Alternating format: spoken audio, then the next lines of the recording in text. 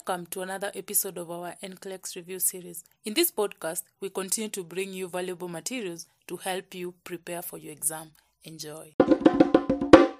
When you are suctioning, when you're inserting the suction catheter, do you suction on the way down?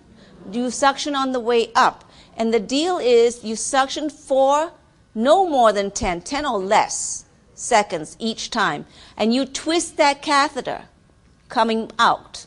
Remember, it's a sterile procedure. That's why I say if you have to pass the catheter more than one time, you don't auscultate until you're done. All right? Because you've got sterile gloves on. If you pass the catheter suction and then you listen with your stethoscope, you've just contaminated your glove. Right? So you listen until when you're done with all your suctioning attempts. You do not suction for a total of more than 30 seconds. So if each suction attempt is 10 seconds, then you can only suction for 3 times. Okay? No more than 30 seconds. All right. Let's talk about mechanical ventilation while we're on the subject of all of this marvelous stuff. Okay. Somebody who's on a respirator, a mechanical ventilator, you need to assess that person's respiratory status frequently. Remember, he can't tell you whether he's short of breath or not. And you essentially may not be able to tell because if he's being assisted totally by the ventilator, you don't know. Okay, so it's your job to assess that respiratory status. Blood gas values need to be monitored frequently because he's on a ventilator. And you need to know, is he acidotic, is he alkalotic, do we have to adjust the settings? Okay, it's your job as a nurse to do all of this monitoring. I mean, if he's alkalotic, you've got to tell the doctor so that he can help, he can give you the orders whether to up the IMV, lower it, to change the FiO2. I mean, this is something that is your job as a nurse. You gather the information and you pass it on to the doctor. You cannot change the IMV on your own, but you need to tell the doctor. It's your job to pass the information on. You've got to also make sure that he has adequate nutrition and fluid therapy. Remember yesterday we talked about enteral nutrition. And I said people who are critically ill, you will see sometimes them being on some form of enteral nutrition. Well, if they're on a mechanical ventilator for extended periods of time, you're going to see them getting some form of enteral nutrition. Okay? You've also got to remember, and this is Grace's rule of thumb, okay? It's not just mine. I think it's every single nurse in the world. You've got to remember that if a person is on a mechanical ventilator, whenever you're in doubt, bag him with 100% oxygen. When you are in doubt, bag him with 100% oxygen. In other words, alarm goes off, you go to check, you cannot figure out what in the world is going on. You know what? Bag him. Take that bag valve mask, put it on, the trach, or the ET tube, and just give him 100% oxygen. It's never going to hurt him. Okay, so whenever you're in doubt, go ahead and do that. All right, let's talk about high pressure alarms and low pressure alarms. High pressure alarms, what does that mean? It means that the machine is meeting some obstruction. It's having some difficulty administering the oxygen that it wants to administer. So it's meeting a resistance, so it has to use a lot of pressure, okay, to deliver it. So a high pressure alarm generally means there's some form of obstruction, whether it's partial or complete. When you hear the high pressure alarm going off, here's what you've got to do. Number one, look at the patient, because maybe he's full. In other words, maybe he's got lots of secretions. Okay, so auscultate the patient. Okay, look at the patient, maybe he's full. The other thing you want to do is to look at that corrugated tubing, that connects the machine, that humidifies the air that goes in. Look at that corrugated tubing because that could be full of water. And if that's full of water, you just dump the water out and that could take care of that. So generally a high pressure alarm means there's a partial or full obstruction. So you want to check the corrugated tubing and you check the patient. He could be full. Or he could be doing one of these gagging numbers. Have you ever seen that? Where he's actually bucking the placement of the tube, so he's gagging. All right, and that in itself can cause difficulty for the machine because when you gag, you constrict your muscles here. Okay, and that could be causing difficulty to the machine to administer the oxygen that it wants to deliver. Okay, A low pressure alarm is pretty simple. A low pressure alarm means it's too easy. The machine is finding it way too easy to administer the oxygen. Usually with a low pressure alarm, there's some form of leak or some form of disconnection.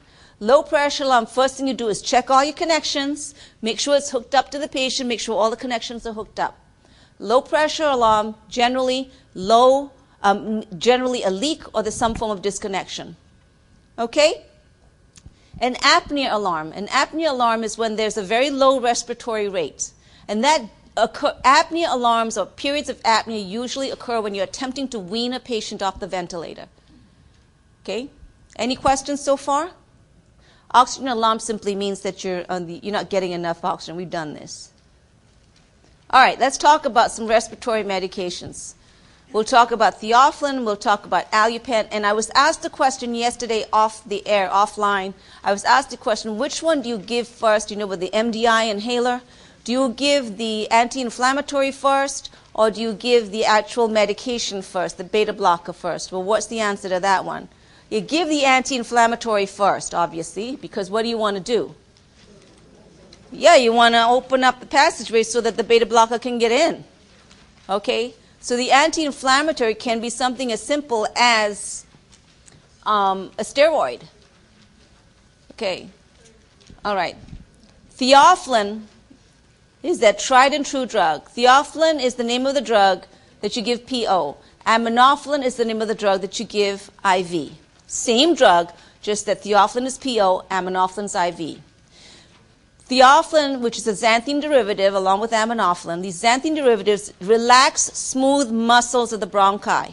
Okay, you can give this theophylline either by mouth or by rectum, but you need to monitor levels. We're tending to get away from theophylline because it's a troublesome drug, because you've got to monitor levels, and also because of the side effects of theophylline. The side effects of theophylline include things like nausea and vomiting, rapid heart rate, anxiety. I remember my daughter was 5 years old, and she's diagnosed with asthmatic bronchitis, and they put her on theophylline. And I remember her coming to me one day, and she looked at me with big old tears in her eyes, and she said, "Mommy, my heart hurts." Okay, and that was because she had such severe palpitations from the theophylline. It's a difficult drug to manage because you've got to keep drawing levels on it, okay, to make sure that it's within therapeutic range. And the therapeutic range is between 10 and 20. I think it's nanograms or something like that per deciliter. But you've got to monitor theophylline. Side effects, like I said, tachycardia, nausea, vomiting. That was another thing she used to do, is throw up all over the place. Okay. Alupent is another drug, and Alupent actually relieves the bronchospasm, and it's given by mouth, or it can be given through an MDI, a multi-dose inhaler. Proventil. Proventil relaxes the smooth muscles of the tracheobronchial tree. So you give your Proventil, and then you give your Alupent. We're moving right along, folks. We're going to do the GI system now. There are 6 tests that we're going to cover. Okay, 6 tests and 6 definitions. Okay, let's talk about the endoscopy. Okay, and the endoscopy is also known as the esophago-gastro-duodenoscopy, which is a mouthful, yes. But I like the long one. You know why? It's also known as the EGD. The reason I like it is because it tells you exactly where you're going and exactly what you're looking at. Yes? Esophago, so you're looking at the esophagus. Gastro, you're looking at the stomach. Duodenoscopy, you're looking at the duodenum. Wow, voila, it's right there for you. Yes, isn't that wonderful? So the purpose of this EGD is to observe and to see if there are any ulcers or inflammations or tumors in the esophagus, in the gastric cavity, or in the duodenum. Now, how nice is that? Well, your nursing intervention, what is it? What is your responsibility as a nurse? Your responsibility as a nurse is to understand what this procedure is. You're not doing it, so you're not getting the consent, need a consent for this. You're not performing the procedure, so you don't get the consent ever, right? You just witness it. We're not asking you to know the procedure so you can perform it. We're asking you to know the procedure so that you know how to teach the patient and what to tell the patient in terms of problems afterwards. So you want to tell him he has to be NPO for at least 6 to 8 hours before. And why is that? We're going in to look at the stomach and the intestines. If he eats, we're not going to be able to see the stomach. We're going to see lots of food, lots of chyme actually. All right? So NPO is 6 to 8 hours before. Tell him that after the test is done, okay, we're going to numb his throat. Yes, we'll help him. We will numb his throat. So after the test is done, he will not be able to eat or drink immediately, but we do have to check for a gag reflex to return. Don't you love that little gag reflex thing? Yeah, we will check for his gag reflex to return. And if you think about what I said, every time I have said that there's a procedure done, you know, whether it's if it's an outpatient procedure and you're going down the throat, you need to check for gag reflex afterwards. Check for your gag reflex afterwards. Check for any dysphagia, difficulty swallowing. Check for any bleeding, because those are complications that could arise. And it's up to the doctor to tell him this is what might happen. Okay? It's very interesting. Have you ever sat in and listened to a doctor describe a procedure? We may puncture your lung, we may puncture your liver, we may kill you, but sign right here, please. You know, we do that. The other thing also you can tell him is that if he does have a sore throat, which he probably will have, once his gag reflex returns, we will be giving him warm saline gargles. We do avoid giving narcotics for this procedure because it does go away very quickly, the pain. Okay, the upper GI series is the barium swallow. This is the second procedure we're going to talk about. The barium swallow is that wonderful stuff that you swallow and you drink, and you watch, you know, he drinks it under fluoroscopy, so you have to take him to a special procedures room. He's given this barium to swallow, and he drinks it, and they just observe it as it goes down. Okay? The purpose of a barium swallow is to determine and to see if there are any abnormal structures, any abnormalities in the stomach, and also to observe the emptying time of the stomach. Another thing we can look for is an ulcer. It may be possible that you can see an ulcer. Your nursing care, nothing by mouth after midnight. Why? We want that stomach to be empty, because when he swallows that barium, we want to see the full outline, the full contour of that gastric cavity. If he's got food in it, then guess what? You're not going to see the full contour, right? So NPO after midnight. Tell him he's going to drink this very delicious, yummy solution of barium. And yes, you lied. And you can tell him afterwards, I lied, sorry.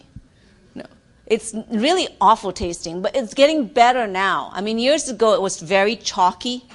Okay, now it's not quite as chalky, but it's still nasty. He will be drinking this aqueous suspension of barium. You also want to tell him preoperatively and then remind him postoperatively that when he goes to the bathroom, you want to see it. In other words, do not flush the toilet, let me see it. Okay? If by any chance he does flush the toilet, what can you do? Ask him, what color was your stool? If it was white, you go, oh, good. That means he's passing the barium out. It's really, really important that you do this, because if you do not observe, if he doesn't pass out that barium and it stays within him, barium turns into rock solid. Yeah, stone. Yep. So if you don't ensure that the barium comes out, he will end up with a rock in his intestine. And that will not be nice. The lower GI series is the barium enema. Again, anytime we're doing any of these procedures, what are we doing? Why are we doing it? For fun? No, we're not doing this for grins. We're doing this because we want to see if there are any abnormalities. If you think about the barium enema, it means we're going up the colon, right? So if we're going up the colon, then what are we looking for? We're looking for any abnormalities within the colon, within the cecum, and possibly the appendix. So it's the lower GI tract, so it's the large intestine we're looking at. You see, if you can rationalize this out if you think of it that way. It's the lower GI series, so you know your anatomy is that there's a colon, the cecum and the colon, right? And right by that ileocecal valve is where the appendix is. So you know you're looking at the colon, the cecum, and the appendix. Do you see? That's why I said it's important that you understand the anatomy. So what are your objectives? What are your nursing objectives if you're taking care of a patient with a lower GI series? Well, you're going to give laxatives. Okay? This is before. You're going to give laxatives and soapsud enemas until clear. So you will give him this wonderful thing. Usually they love to give him this wonderful thing called Go Lightly that does not go lightly at all. Because you are in that bathroom, let me tell you, okay, you are in that bathroom. Any one of you ever taken Go Lightly? Has anyone ever oh, there you go. They say, yes, you're right. Oof. It's a fate worse than death. But it does not go lightly. You sit in the bathroom, and when you think there is nothing more to come out of your rectum, bingo, there you go, there's more. And then, on top of this Go Lightly that we give, we also give you soap suds enema. And it's usually what, 2,000 cc's? Never mind the fleets enema. We're not going to do this baby stuff now. We're doing 2,000 cc's soap suds enema, and we are getting you so clean, you're going to be clean from your throat all the way down to your rectum, and you will squeak when you walk. That's how clean you will be. Okay? We got to do this. Why? Because we want to make sure. When we're looking, we want to see that there are no abnormalities. He also has to be NPO after midnight. And this person, you definitely also got to check stools afterwards. Again, you want to make sure he's passing out that barium. The sigmoidoscopy. Okay, the sigmoid colon, that's still lower GI. Okay, with the sigmoidoscopy, we want to identify any inflammations or lesions. You can also see there's any cancerous lesions there. Nursing care, well, same thing before, the bowel prep, right? The laxative, the soap suds enema. You also want to tell him that during the sigmoidoscopy, actually it's the same with the enema, with any enema, whether it's a soap suds enema, barium enema, whatever. You also want to tell him that during the procedure, he may feel like he has to defecate. But tell him, trust me, you are so clean, there is nothing in there for you to defecate. You just feel like you got to. Okay. So there's the urge to defecate once he puts the scope in, or the enema tip, right? Or when they start infusing the enema. How many of you guys have given an enema to a patient? Okay, haven't patients said, oh, I gotta go, I can't hold it, I gotta go. Right? Right just as you start, the urge to defecate immediately arises. And the urge to defecate occurs because you've suddenly filled that rectal vault. That's where we get our normal urge to defecate. When that rectal vault is full, we gotta go. That's where it is, okay? After the sigmoidoscopy, you need to assess him carefully for any bowel perforation. So what does that mean? It means auscultate those bowel sounds. It means if he complains of pain, you need to tell the doctor, because bowel perforation could certainly occur. You want to check his vital signs. Okay? All those things you need to do. All right, number 5. Remember, we're going to do 6. This is number 5. Number 5 is when you have to collect stools for ova and parasites. The purpose of this stools for ova and parasites is to rule out or to confirm the presence or absence of intestinal parasites. Now, usually the doctor says O&P times 3. Now, it's the same thing. It's 3 consecutive bowel movements on 3 consecutive days, not 3 in the same day. Okay, so 3 consecutive, and you know what some people have done, and I saw this too. I mean, we had this patient that needed an O&P times 3, and we waited and we waited and we waited. I mean, this person only went to the bathroom, maybe twice, had a bowel movement maybe twice a week. So he finally had a bowel movement, and you know what the nurse did? All good intentions, went in and got 3 little containers and got 3 samples and said, here we go, we got 3. Doesn't work like that. So, it's 3 consecutive days, 3 separate bowel movements, okay? You want to keep the sample warm and urine-free. Good luck. For NCLEX, though, urine-free, okay? You want to keep it warm and urine-free. You can refrigerate if necessary, if you need to. In other words, if you can't run it to the lab right away, you can refrigerate. But the ideal is to keep it warm and urine-free. Okay, now the question I get asked a lot is, okay, 3 stools on 3 consecutive days, but your patient doesn't go to the bathroom every day. So what do you do then? Well, it means 3. If he goes every other day, like Monday, Wednesday, Friday, then you collect it on Monday, you collect it on Wednesday, and you collect it on Friday. Those are 3 consecutive days of bowel movement. If he goes twice a week, he goes on Monday maybe, and then the next time he goes will be on Thursday. So you collect one on Monday, one on Thursday, and one the very next time that he goes, whenever that is. So those are your 3 consecutive days. You want to tell him that while we're waiting to collect stools for ova and parasites, if he's on any antibiotic therapy, and you will see ABT abbreviation, antibiotic therapy, if he is on any antibiotic therapy, he needs to stop that antibiotic treatment 7 to 10 days before, because the antibiotic doesn't really kill the parasites, but what happens is that the parasite goes into hiding. Okay, it goes into hiding with the antibiotic treatment. And you want to tell him, if he takes any mineral oil or Pepto-Bismol, which is bismuth, bismuth is Pepto-Bismol, not to take it. And please don't schedule any barium enemas right before the stool, right before collecting the ova and parasites, the stool for ova and parasites. Okay, because that throws all the readings off. All right, the last thing that we're going to do is that Hemoccult, which we talked about already. This is the first test that we do, isn't it? And the purpose of this guaiac, or the Hemoccult, is to detect a GI bleed, and maybe it's maybe a possible early diagnosis of colorectal cancer. What is your nursing role in this thing? Well, your nursing role is, can you do this? Can you collect the Hemoccult? You bet. You just put a glove on, go into the rectum, get a smear, and smear it on the Hemoccult card. You want to ask him, though. You know, sometimes you get a positive, it turns blue when you put the developer, and that's a positive. You want to ask him, though, gee, have you taken any iron, you know, or any Pepto-Bismol? Have you taken any, are you taking vitamin C? Are you on any steroids? Okay, find out those things. Find out if he's eaten a lot of liver or a lot of beets or horseradish or red meat in the last few days. Maybe a false positive. Remember, Hemoccult is not definitive. It's your primary test, and it gives you an indication of where to go from there if it's positive. All right, some common GI problems. Diverticulitis, diverticulosis, right? All those things. We're going to talk about that. We're also going to talk about Crohn's disease and ulcerative colitis. We're going to talk about hernias, esophageal hernias, inguinal hernias. Okay, these things are more and more common today.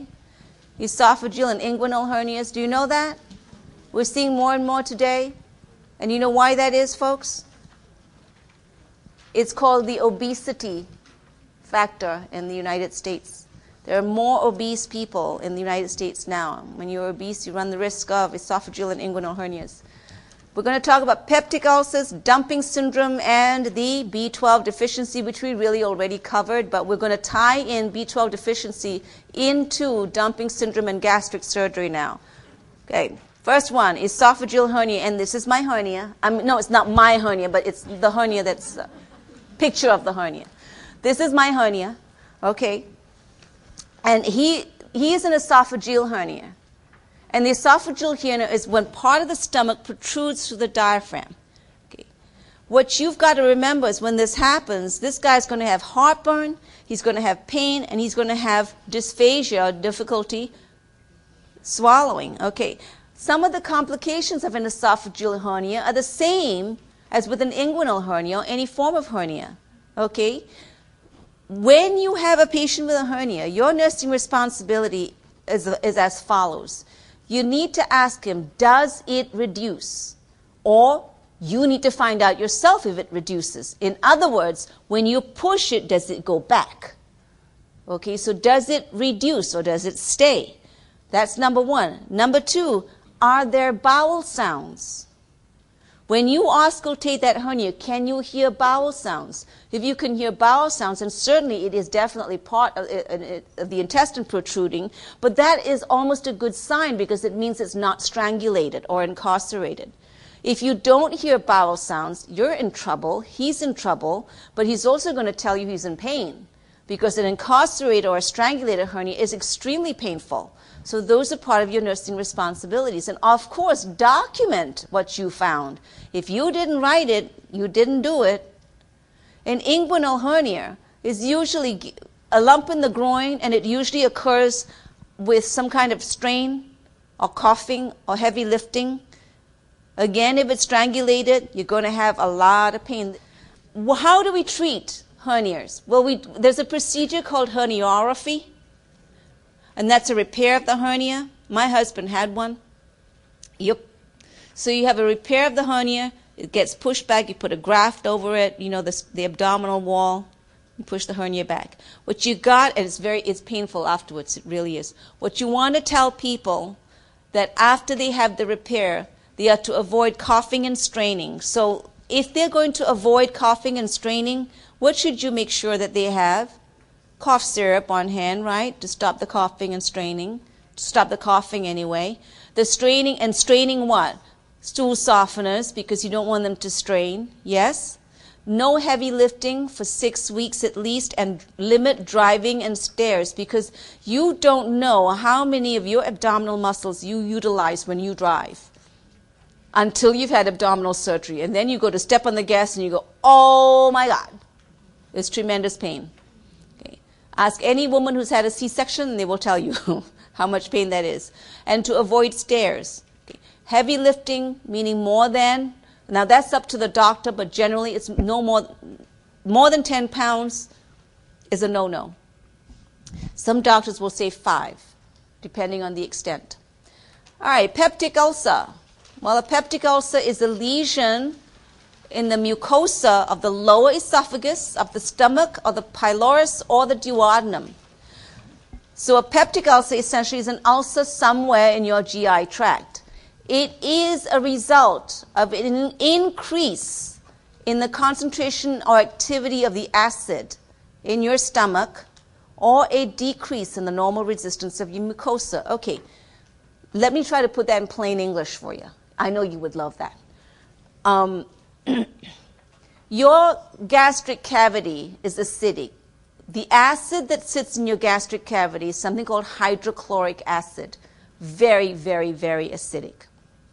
Okay, it can drop to as low as 1.5 in pH.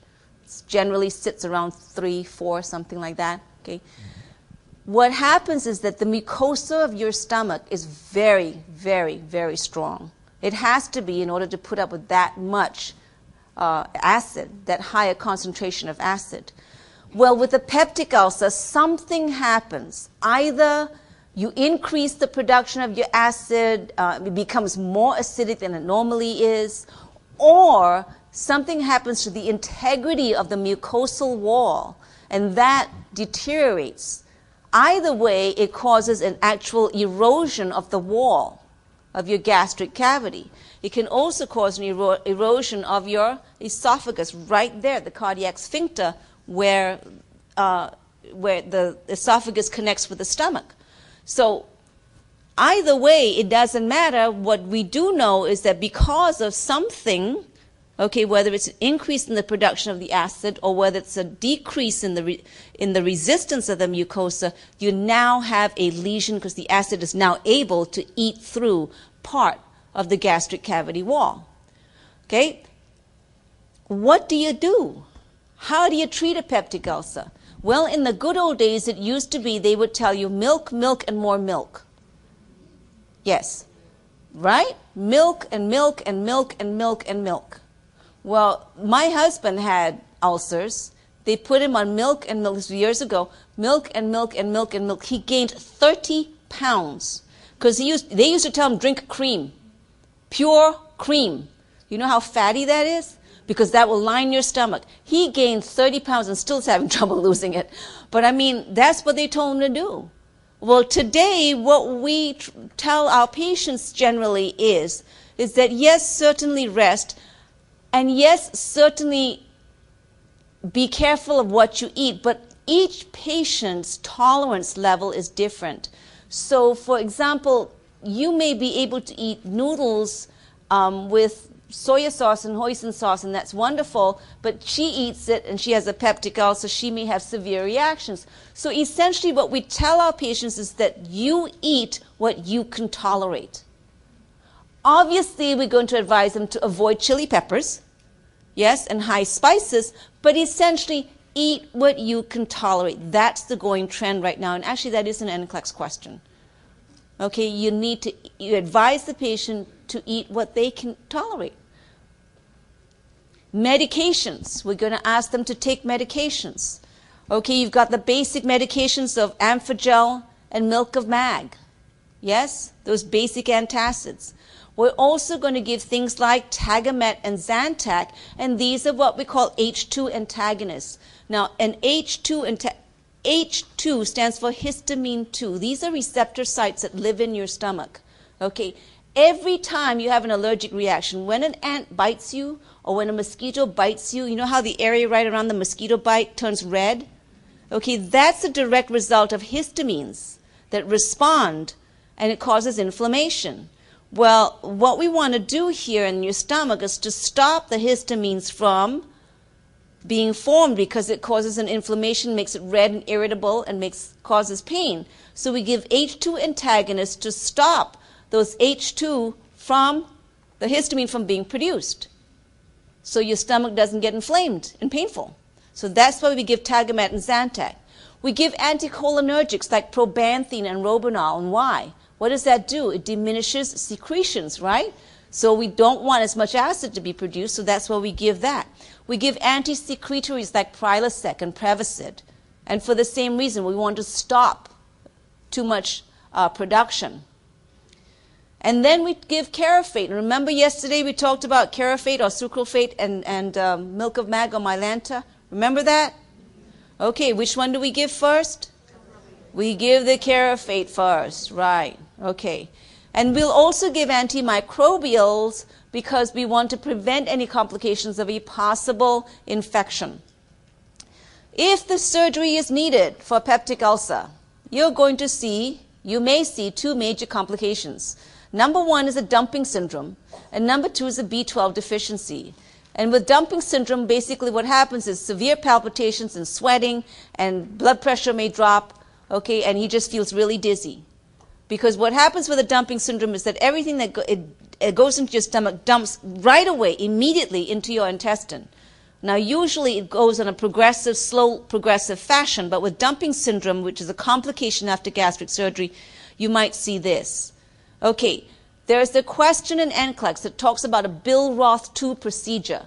Well, the Billroth 1, and everybody panics because they go Billroth 1, Billroth 2, exactly what is it? It doesn't matter, folks. All you need to know is that the Billroth 1 and the Billroth 2 are gastric surgeries. It means that they cut out part of your stomach and anastomose the intestine to it. Okay, so when you remove part of the gastric cavity, you are removing also the parietal cells that contain your intrinsic factor. And what does your intrinsic factor do? It absorbs B12. So if you're going to start removing these parietal cells that produce intrinsic factor, guess what you've just done? You may have fixed his peptic ulcer, but now you've just given him a B12 deficiency. And if that happens and he gets pernicious anemia, guess what? That person's going to have to be on B12 shots for the rest of their life. Okay. Dumping syndrome, as I said to you, is caused by the rapid emptying of these contents. How can we avoid dumping syndrome? Well, what we want to tell them to do is to avoid eating a lot of high carbohydrate foods and lots of fluids at meal times. We don't want him to be, actually laying down is good after meals. Sitting up is not good, so we don't want him to be sitting up, after meal times. We don't want him to be drinking a lot of fluid around his meal times also. Okay, we want to give and tell him to eat slowly. That also helps as well. All right. Diverticulosis. Diverticulosis is where you have multiple diverticula. One diverticula is an outpouching of the intestine. And so if you think about your intestine, it's got all these rugae, right? All these lovely little rugae, and then all of a sudden you've got an outpouching. Well, when you have an outpouching like that, the chances are that if you eat nuts and berries and all those wonderful things, a nut or a berry may get caught in one of those pouches, and that can cause excruciating pain along with a possible infection. So people with diverticulosis or diverticulitis, you want to tell them to avoid nuts and berries. Okay, these people are already going to be complaining of severe cramp-like pain and lots of flatus, and we all know what flatus is. Yes? Good. We all know. Don't anyone raise their hands and tell me they don't know what it is. Please. Nausea, you'll see that. They will have irregular bowel patterns, and sometimes some of them will actually pass out blood or pus. Yeah, I know. And fever.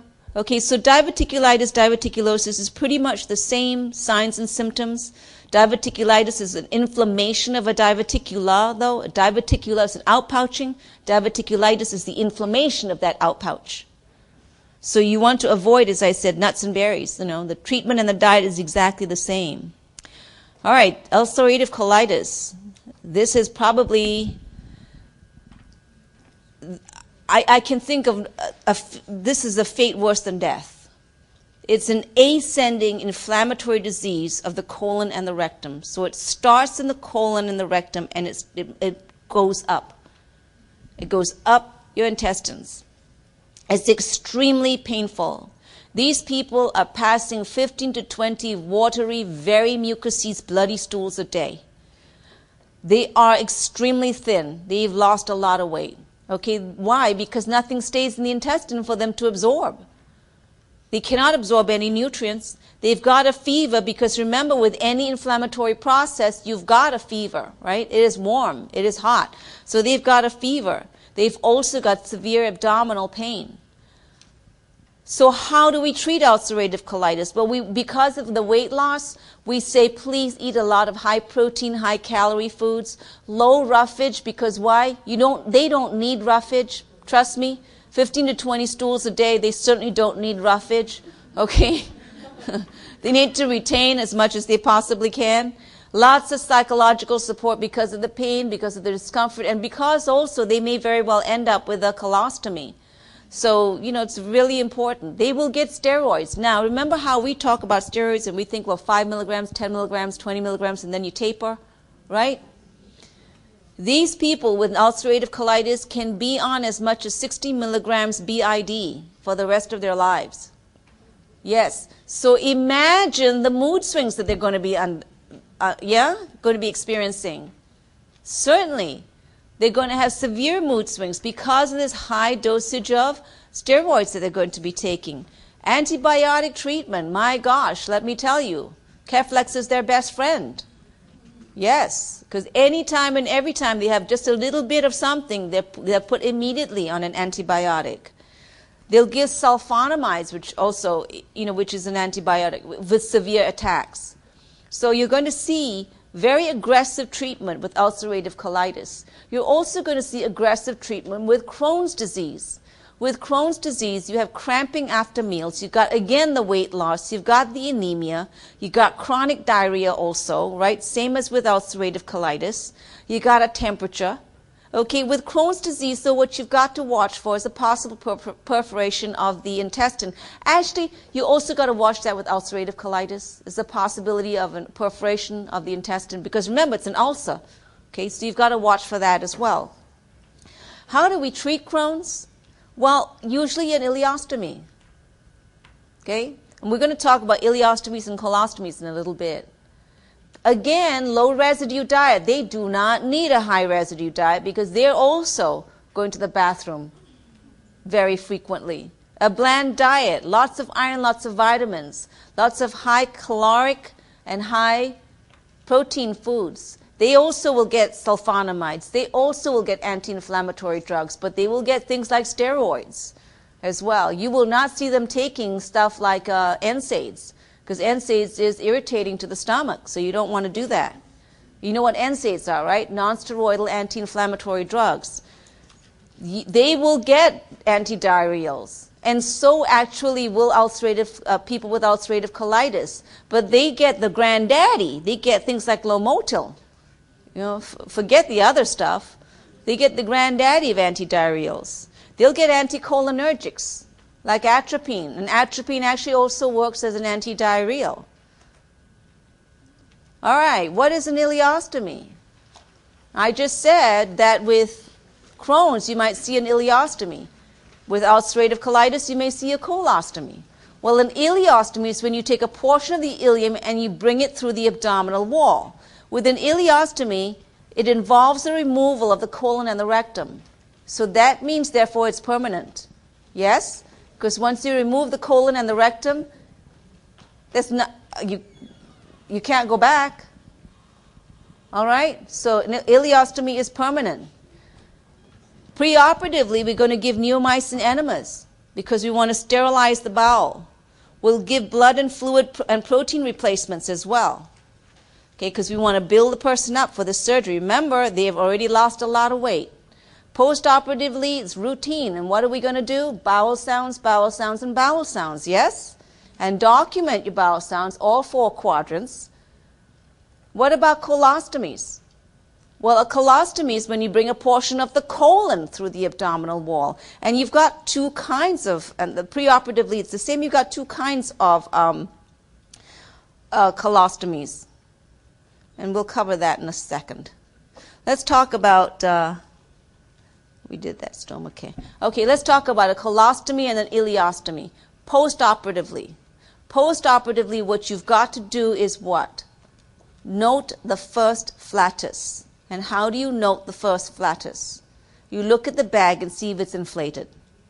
If it's inflated, then he just passed gas. Right? Isn't gas just what it is, air? So you look at the bag. If it's inflated, then he just passed gas. You note the time. Okay? The time that you observed it. When a person has an ileostomy or a colostomy, there are certain diets that we want to advise them on. Okay? There are some odor-causing foods, things like cheese or garlic or eggs or fish, asparagus, onions, heavy spices. These all cause odor. Now, what NCLEX does is that they're going to ask you, the focus of the question will be your patient has a colostomy and is concerned because his flatus is extremely odorous, so which of the following foods would you advise him to avoid? Then you would pick from the list of odor-causing foods. If, however, they said, he's got a lot of flatus, all right, and he wants to avoid the flatus portion, then you go from the list of gas-forming foods. Okay, and gas-forming foods include everything from the cabbage family. Here is my happy broccoli, onions, peas, corn, radishes, string beans, okay, beer and champagne, folks. Those also cause gas. If, however, they say, that he wants to take, he's got too much diarrhea, and what kind of foods could he take that would harden up the stool, then you give him this list, okay? Hard-boiled eggs, cheese, sugar, liver, yuck, rice, bananas, applesauce, toast, gelatin, concentrated broth, meat, chocolate. Chocolate's constipating. Did you all know that? Now you do. So some of these things cross the list, right? They cross over from one list to the other. It depends on the focus of the question, I guess what I'm trying to get to. All right, you have a patient who had a stoma put in. What is your nursing responsibility?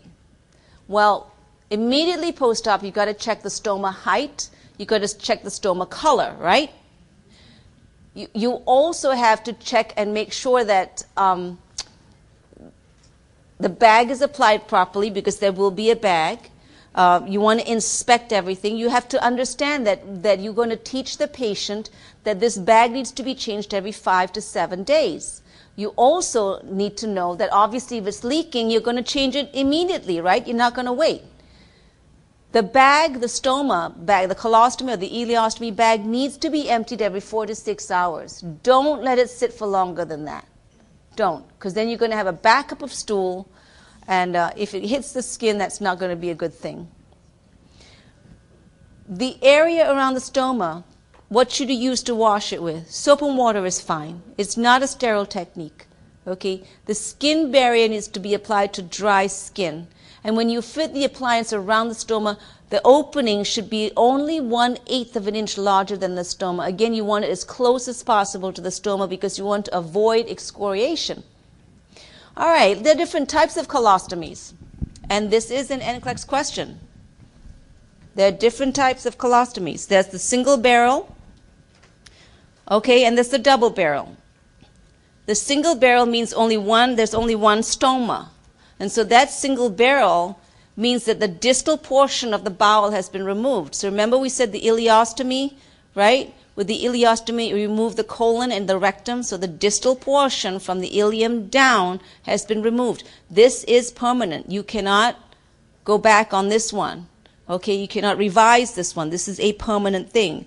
Now, a double barrel means you've got two loops. You've got two stomas. Okay, this may or may not be permanent. Your nursing intervention and your nursing responsibility is to find out from the surgeon which one is the distal portion and which one is the proximal portion, because the distal loop is the one that you're going to be irrigating. Okay, the distal loop you need to irrigate, particularly if it's not permanent. Now remember, the proximal loop is where all the stool is going to come out. So you need to keep that portion from distal onwards as patent as you can. So you need to irrigate that section. You don't want it to close up on you. So that's your nursing responsibility. You also want to tell your patients to avoid all this gas-forming and high-residue foods and nuts and food with skin. All right, is that clear about the single barrel and double barrel? Double barrel may or may not be permanent. You need to irrigate the distal loop. So you've got to have the surgeon needs to tell you. It's usually documented in his notes, and it usually comes back up from the OR, and a lot of times it's actually labeled on the patient, distal loop. Okay? And so you irrigate the distal loop because you need to keep it patent. All right, hyperalimentation or total parenteral nutrition. Hyperal is given primarily to rest the GI tract. It's given in any instance where we have to rest the GI tract, and it is a temporary measure. It is not a permanent measure. Okay, any patient that's on TPN, your nursing responsibility is when you get that bag of TPN up from the pharmacy, you take that bag, the label's on it, with all the ingredients in it, you take that bag, you take the doctor's order, and you compare, because you need to check and make sure that everything that the doctor ordered is exactly what's in the bag. It's your job. I mean, I know we say, oh, well, shouldn't pharmacy check it? Absolutely, pharmacy should check it. But remember, you're the one hanging it. Okay, so if you hang the solution that's wrong and something untoward happens to the patient, it's your neck. So you need to check it. It's like with anything. I mean, if you're checking an antibiotic, that's a med, before giving it, right? Don't you check and see what it is to make sure? Okay. You also want to check the rate of infusion. Say the doctor, for example, has written that he wants it at 100 cc's an hour. And on the bag it says 75. Well, gee, you got a discrepancy here. So what you need to do is verify. And who do you verify it with? You verify it with the doctor, not the pharmacy. Go straight to the horse's mouth. Excuse me, Dr. Smith, did you still want it running at 100 cc's an hour, or was there a change because the pharmacy bag says 75 and I didn't know maybe you changed it? Okay, so go straight to the horse's mouth and verify that infusion rate. This is something that you just cannot mess with. You absolutely cannot mess with. You must infuse it at the rate the doctor ordered. Okay. TPN, I know people think you can only give TPN through a central line. That is not true. You can give TPN through a peripheral line, but only on a short-term basis, and it must be a large bore needle. You cannot give TPN through a 24 gauge, okay, not even a 20. You really want an 18 gauge. So TPN can be given peripherally, but it must be a large bore needle, okay. Only on a short-term basis, no more than 10 days. No more than 10 days. After 10 days, you put the central line in. The doctor needs to put a central line in. If he wants to continue with the TPN, that person needs a central line. It's your job, once a central line is in, to ensure that the patency of that central line remains. Okay, so you got to now continuously check it. You've also got to check the site of insertion, whether it's peripheral IV or central IV. You need to check the site for any signs and symptoms of infection or maybe thrombophlebitis or infiltration. Remember that your TPN, the base fluid on your TPN is usually something like D25. Okay, so that's a pretty high concentration of dextrose. You know the IV bags that we generally utilize is D5, isn't it? The base of a TPN is generally about D25, so that's a pretty high concentration of glucose. The other thing that you will find in a TPN bag is insulin. The doctor will actually order some insulin to be put in. So you're going to have D25 and plus insulin. So your job is to watch and monitor the person for any signs and symptoms of hyper or hypoglycemia. And what does that mean? It means that anyone who's on a TPN, hyperalimentation drip, needs to get AccuChecks every 2 hours until that glucose is stabilized. Okay, and that's the ideal world of NCLEX. And I'm going to tell you that as a nurse working in the hospital, if I got someone on TPN, I'd be doing AccuChecks on him. I don't care if the doctor ordered it or not. Of course, I would be calling the doctor, okay, to say, how frequently would you like me to perform AccuChecks? See, this is called a Jedi mind trick. You don't say, do you want? You say, how frequently do you want me to? So now he has to tell you that, yes, he wants to. You know, he can't say, no, I don't want you to. You understand? It's just the way you phrase it. How often would you like me to do this? Giving him the assumption, because he doesn't remember whether he ordered it or not. So, you know, helping him along, as it were. But with a TPN drip, you need to monitor for signs and symptoms of hyper and hypoglycemia. So AccuChecks Q2 until he's stable. And as you guys get older in your nursing careers, you'll understand, you'll find different ways to deal with different doctors. It's really quite a challenge.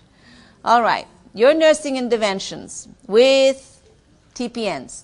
The tubing gets changed every 24 hours. That IV flow rate must be maintained as the doctor ordered it. So if he ordered it at 100, it stays at 100. Okay, if he ordered it at 75, it stays at 75, come hell or high water. So here's the thing. Here's an NCLEX question. You all ready? You come into a patient's room, and this patient's on TPN. Okay. You just got report at 7 o'clock in the morning that the nurse before you had just hung a TPN bag at 6. Okay. And the rate was 100 cc's an hour. Where you go in at 7:30 and so at 100 cc's an hour, you should have received 150, right, by 7:30? Well, you go in and you find out, my gosh, he's only received 50. So what do? And here are the choices that they give you. Speed it up and play catch up. Okay. Bolus him. That's another one. I like that one. Bolus him, you know, to make sure that you catch up. Okay. Do nothing. Okay, check for kinks. You check for kinks. Check for kinks or any obstruction. But bottom line, you don't play catch up, you don't play bolus, you don't speed it up, you don't slow it down. Okay, if it says 75, you leave it at 75, and even if he didn't get the 75 or the 50 or whatever it is that the doctor ordered, you don't play catch up. What you do is check for kinks, call the doctor and say, hey, this is what happened. Let the doctor know this is what happened. Because the last thing that you want is for some doctor to come in and say, hey, wait, what happened here? So now you've let him know and you document that you let him know. All right? You don't play catch up. An IV rate needs to be exactly the way the doctor ordered it. Strict I's and O's, daily weights. When you are making that dressing change that we talked about, the tubing change, that is a sterile technique. Now, if you are watching, if you are changing the dressing, the sterile dressing on a central line, and all of a sudden the patient goes into respiratory distress, okay, the chances are he might have gotten an air embolus. If that happens, now remember, respiratory distress, what do we want to do? We want to sit him up, right? Because he's in respiratory distress. Don't sit him up. Don't sit him up in this instance. In this instance, you're going to put him in Trendelenburg on his left side. okay, because he has an air embolus. And where do you want the air to stay? You want it to stay in the lungs. If you sit him up, it's going to go to the head and cause another problem here, like a possible CVA. So you don't want to do that. And if you think an air embolus, a little bubble of air can't make a problem, I can tell you about a particular patient years ago in Florida. She was having these little Botoxy things, you know, what she would do, you know, all this plastic surgery stuff. And one of the things that she did was she got liposuction from around her stomach, okay, and then they took the fat from here and injected into the forehead to get rid of all the lines. And in doing so, she got a tiny little bleep of air, and it went retrograde into her brain, and she stroked. Yeah. Because when they checked to see if maybe it was a fat embolus, it wasn't. It was a bleep, a teeny little bleep of air. So that can happen. Be very careful, okay? So with this case, Trendelenburg left side, because you want the air to stay in the lungs. If you have to hang, TPN is a wonderful thing because it has all the amino acids and everything that you need. That's why it's total parenteral nutrition. It has everything that you need except for the essential fatty acids that you need. That's why we hang fat emulsions. If you have to hang fat emulsions, or rather when you hang fat emulsions, remember that that bag has to be higher, the bag of fat emulsions has to be higher than your TPN bag. Right? You remember that. Okay. Appendicitis. Appendicitis is an inflammation of the appendix. We know that. And it's usually, the pain is where? Right lower quadrant. You may have some nausea and vomiting and associated with that. You'll have a temp associated with that. Your white cell count will be elevated. And I'm not talking wimpy elevation like 12,000. I'm talking elevation like 25, 26, very high. Okay. What you've got to do is prepare the person for the OR, because he's probably going to go to the OR. Yes. Immediately he's NPO if you suspect that he may have appendicitis. NPO. You may have to put an NG tube in. Okay. Especially if he's got nausea and vomiting. And you're going to watch for signs and symptoms of peritonitis, because if that appendix ruptures, then what happens is that the stool gets into the peritoneum and it causes peritonitis, which is potentially lethal. And the signs and symptoms of peritonitis include board-like abdominal pain. Okay, the abdomen is rigid and hard like a board. Okay, so those are the two major signs of appendicitis. Okay, intestinal obstructions. Well, it can be partial or it can be complete. Now, hernias, intussusception, and volvulus can cause intestinal obstruction. Now, I had a patient when I was first graduated from nursing school who was brought in because of abdominal pain. I was working night shift at the time. It was me, brand new nurse, and a doctor who was a first-year intern. Was that a combination? I'm surprised anybody survived. You know, 2 rookies. Imagine that. This person comes in and she had severe abdominal pain, and throughout the night what would happen is that she would sleep and then she would come out of her sleep and start screaming. Okay? Now, the report that we got from the ER was that she was a frequent flyer in the ER and that she had multiple complaints and she was psychotic. That's the report that I got. So I'm thinking, well, she's a whack case, all right? So I'm waking the doctor up 6 times that night, and I'm saying, so we gave her Haldol, we gave her Ativan, we gave her everything under the sun. And she was she would just sleep and then she'd wake up and be screaming.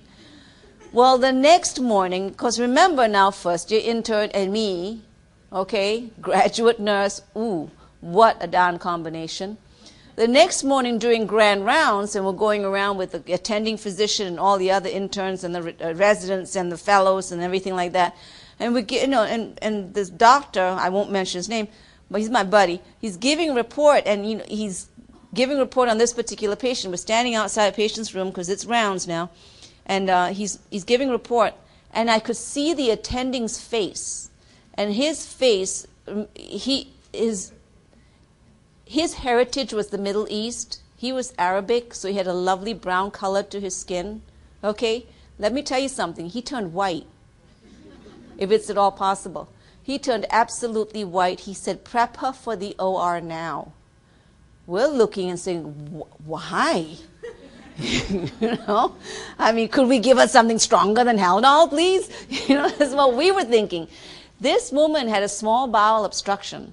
This guy, obviously, because of the so many years of training that he had, okay, he spotted it immediately. He didn't even have to lay a finger on her, and he spotted it immediately. She had a small bowel obstruction. The pain is excruciating. It comes in spasms and waves like that. We took her to the OR. She had surgery. Unfortunately, she died.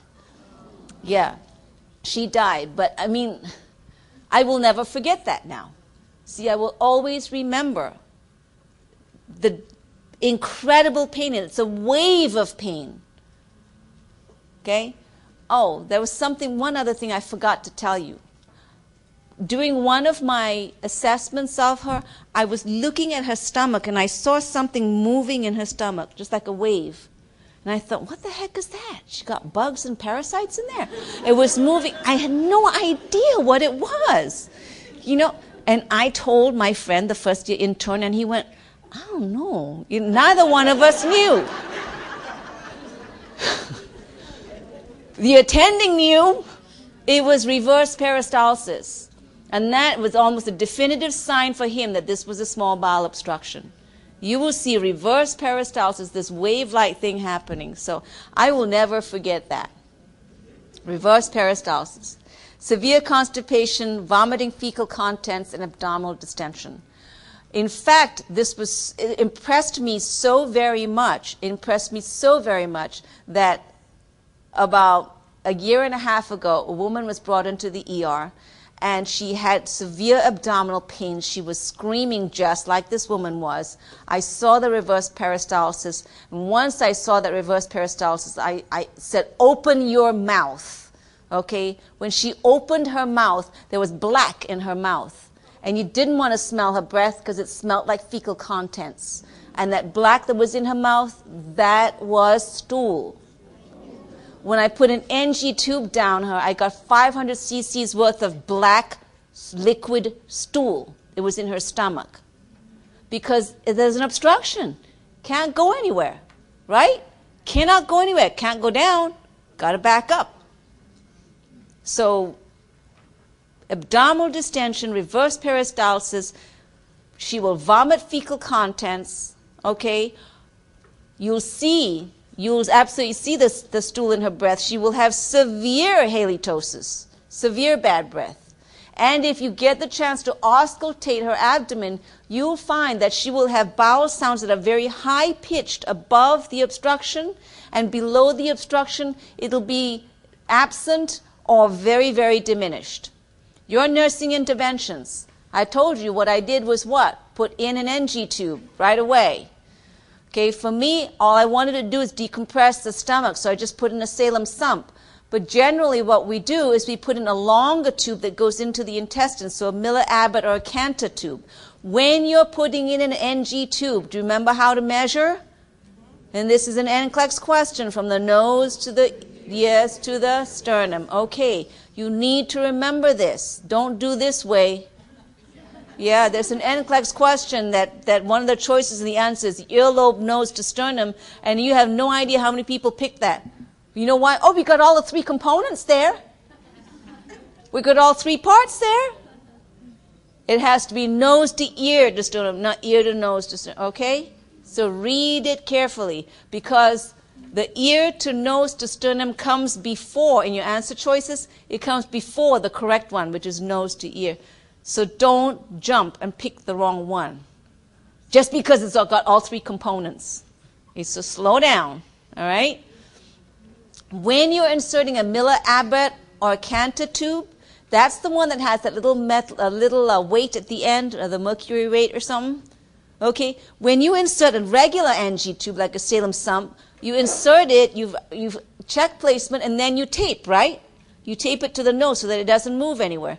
When you're inserting a longer tube like an intestinal tube, you do the same thing. You measure nose to ear to mid-sternum, yes?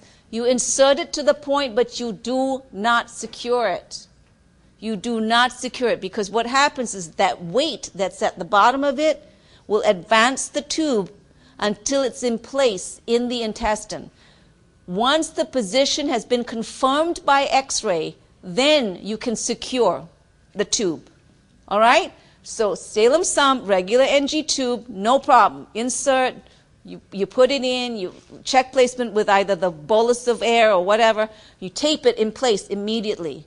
With a longer tube like a Miller-Abbott or a Cantor tube where you actually have to end up going into the intestine, you measure, you insert it to the abdomen, and then you do not secure it. You let it advance. Placement in the intestine will be confirmed by an X-ray, and then you can secure it. All right? When you are taking it out, when you take out a Salem sump, what do? Tell them take a deep breath and you pull, right? One nice swift move. With the intestinal tube, you cannot do that. You have to pull back about 2 inches every 10 minutes. Just pull back a little bit, a little bit, a little bit until it's in place in the abdomen. And then you can yank it out in one fell swoop. Anytime you have an NG tube in for an intestinal obstruction, you're going to be measuring abdominal girth. You're going to be watching for any complications. And remember, surgery very well may be in the cards. Okay. When you put in an NG tube, what do you put it in for?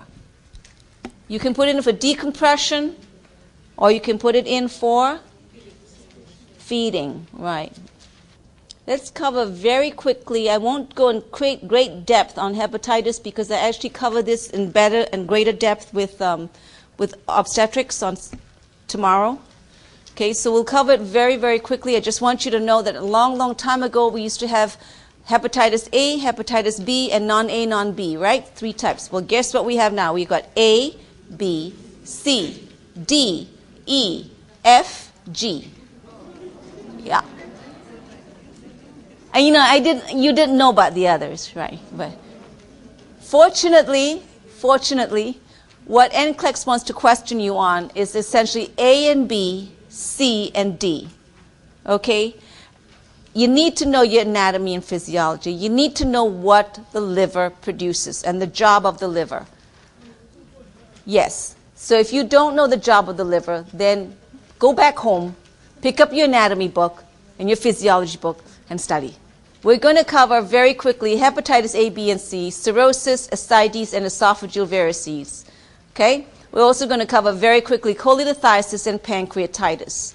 You know that with the liver biopsy, that is the definitive test for what? To rule out cancer. Anytime a patient is having a liver biopsy, remember the liver is a very vascular organ. What does that mean? It means it's got lots of blood vessels. That means it bleeds very easily. The liver also produces albumin. It also produces platelets, correct? It is the area where all the junk that you put in your body gets detoxified. So your medications, all the medications that you take into your body goes through what we call a first pass effect. It goes through the liver, and the first pass is the detoxification pass that goes through the liver. So your liver works very, very hard. So let's be respectful of it. Okay. All right. Your patient's going to have a liver biopsy. Preoperatively, you've got to make sure that a consent's been signed. Preoperatively, you're going to do basic lab work. Remember I told you the liver produces coagulation factors. So you're going to draw blood work, PT, PTT, coag factors, right? You're going to do that clotting screen beforehand. You're also going to do what? You're also going to do liver functions because you want to make sure the liver is working all right. Tell him that he does not have to go to the OR for this. It can be done in his room. And essentially what he's going to be doing is he's going to be laying, now different doctors have different ways of doing this. Okay, most doctors will tell him you want some supine, which means on his back, and his right quadrant will be exposed. What's going to happen is that you tell the patient he has to hold his breath when the doctor goes in with the needle. So he doesn't want him breathing, because why? When you breathe, the liver is right up against the diaphragm, so every time he breathes, okay, that liver moves as well. So tell him to hold his breath. All right, post-operatively, he is going to be laying on his right side. And you tell him this before he goes in, before the biopsy is done. He will be laying on his right side. Why? Because we want to put the pressure. All right, and he's going to be doing that for, about 6 to 8 hours. Yeah, nice healthy period of time. You want to watch very carefully for any possible oopsies. I love these oopsies. Okay, and the oopsies include puncture of the bile duct. Maybe we gave him a pneumothorax. Remember, the diaphragm's right there. So maybe we give him a pneumothorax. Okay? Peritonitis. We want to watch for all those wonderful things. Now, we've got, like I said, hepatitis A, B, and C. With all the forms of hepatitis, you need to know that you want to rest the liver. You need to know that you want to give him a high-protein diet. Why? Because the liver makes albumin, and albumin is protein. So you want to give him a high-protein diet. Okay? Rest the liver. If he drinks, he needs to stop. If he does not stop, it can lead to a condition known as cirrhosis. And we all know what cirrhosis is. It's a direct result of the 3-martini lunch. It's not a pretty picture. This is a person with cirrhosis. I wish I had permission to show you the real pictures of a young lady who had cirrhosis. And there was only a 9-year difference between the first picture and the second picture. The first picture, she was 29 years old, and she probably could have passed for 16. She was just as pretty as a picture. 9 years later, she was 37 years old, and she probably could have passed for 70. That is how old she looked in the 9 years. Cirrhosis is not a pretty picture at all. Your liver fails. You turn a gorgeous, gorgeous color, shade of orange, just like that shirt.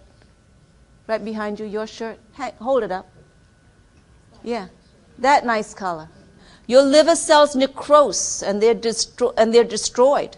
And they're replaced essentially by scar tissue. There's several types of cirrhosis. There's Lennox cirrhosis, which is alcohol. There's post-necrotic, there's biliary, there's cardiac cirrhosis. Well, you don't need to know what each one, you need to know that there are different kinds of cirrhosis, but essentially the signs and symptoms are the same for all 4. Isn't that nice? Did I make your life a little bit easier? Okay. Early signs and symptoms include fatigue, anorexia, dyspepsia. Well, dyspepsia is what? Like indigestion. Have you ever smelt the burp of a person who's had early onset cirrhosis? It's a sourish, almost diabetic ketoacidosis kind of a smell. Yeah, that's how it smells. Lots of flatus. And that even the flatus smells the same way as the burp. That soury kind of a smell. Lots of nausea and vomiting and diarrhea, or they may be constipated on the other hand. Okay? A dull abdominal ache. And so because they've got the ache, guess what they do? Drink some more. Because they say that the alcohol kills the pain. So this is my lady who's in complete denial, but I don't have cirrhosis. Complete denial. Fatigue and mental changes occur. Asterixis, which is the liver flap. And what's that? If you tell them to hold their hands out, arms out, their hands will actually flap like this. That's the asterixis. The other thing also is if you tell them to do the hands up thing, stick them up, right? Put your hands up like this. Like when you play cowboys and Indians and you go, stick them up. And they put their hands up like in the stop position, the hands will flap also. Okay, so that's asterixis. And so her hands are flapping, but she's in total denial. Hepatomegaly can occur and ascites can occur. And what happens if there is ascites? What is your nursing responsibility? Measure the abdomen, right? And so when you measure the abdomen, you do what? You Draw on the stomach with your magic marker. Jaundice, that gorgeous color. Spider angiomas. And you know what spider angiomas are? Those ruptured capillaries. And if you look, some people have them on the face, some people have them on the chest, where you can actually look, you can see the center is red, it's a red spot, and then the ruptured capillaries emanate out from it, so it looks like a spider. So these little spider angiomas can be all over the face, or can be over the chest. And sometimes it's all over it can be in other parts of the body as well. You definitely have coagulation problems. So these people now suddenly start with what? Rectal bleeding. And that's what brings them in. It's the rectal bleed. The jaundice may not bring them in, but the rectal bleed will. Okay, coagulation problems occur. Portal hypertension occurs, which means there's blood pressure increases right in the liver area. Esophageal varices can occur. And esophageal varices essentially varicosities of the veins right in the esophagus. So the walls are weakened now. Okay, my very first patient, when I first went to the ER, had esophageal varices. And you know the very first patient, then you go home and you go, I don't want to be a nurse anymore. Okay, my very first patient, I'm given this area in the ER. I'm so excited because I've always wanted to be an ER nurse. So I went from, student nurse to nurse on the floor to ICU, and now I finally got my goal. I am now in the ER. I am an ER nurse. I am a real nurse now. My very first patient that they gave, yes, my very first patient, they said to me, this is a frequent flyer and she's an alcoholic, she drinks a lot, okay? Came in, I walked into the room to take care of her. Her esophageal varices ruptured. And you talk about Mount Vesuvius, blood right out of her mouth, on the walls, on the ceilings, on the floor, on the stretcher, on me, everywhere. There was blood. I was covered in blood from head to toe. Okay, esophageal varices ruptured. This is when I go, I was just kidding. I really don't want to be a nurse. So it's not a pretty picture. It's a dangerous situation. If you have a patient with esophageal varices, you're going to be doing something very special. You're going to be inserting a tube known as a Sengstock and Blakemore tube. Okay, this Sengstock and Blakemore tube essentially has a balloon in certain areas, and what you do is you drop it to the area where there is the varices, you inflate the balloon, and it causes pressure, okay, on that site to stop the bleeding. The other thing that you can do with the Sengstock and Blakemore is you can dump iced saline down into the stomach to stop whatever bleeds also. All right? The problem is that, of course, you're dumping this ice stuff and you're inflating this esophagus. You may cause the person to go into shock. So you've got to watch for signs and symptoms of shock and hypothermia. And should signs and symptoms of shock occur, you've got to have always scissors at the bedside, because if the signs and symptoms of shock occur, you are going to just cut the tube. You don't worry about deflating the balloon. You just cut the tube right away. That will automatically deflate the balloon, and then you remove the Sengstock and Blakemore. That's an NCLEX question. The NCLEX question has to do with the presence. You're taking care of a patient with a Sengstock and Blakemore. Okay, what should you have at bedside? The answer is pair of scissors. Please move to the next section of the lecture series. Thanks for listening. If you enjoyed this episode and would like to help support the podcast, please share it with others and leave a rating. We wish you all the best in the coming examination. See you next time.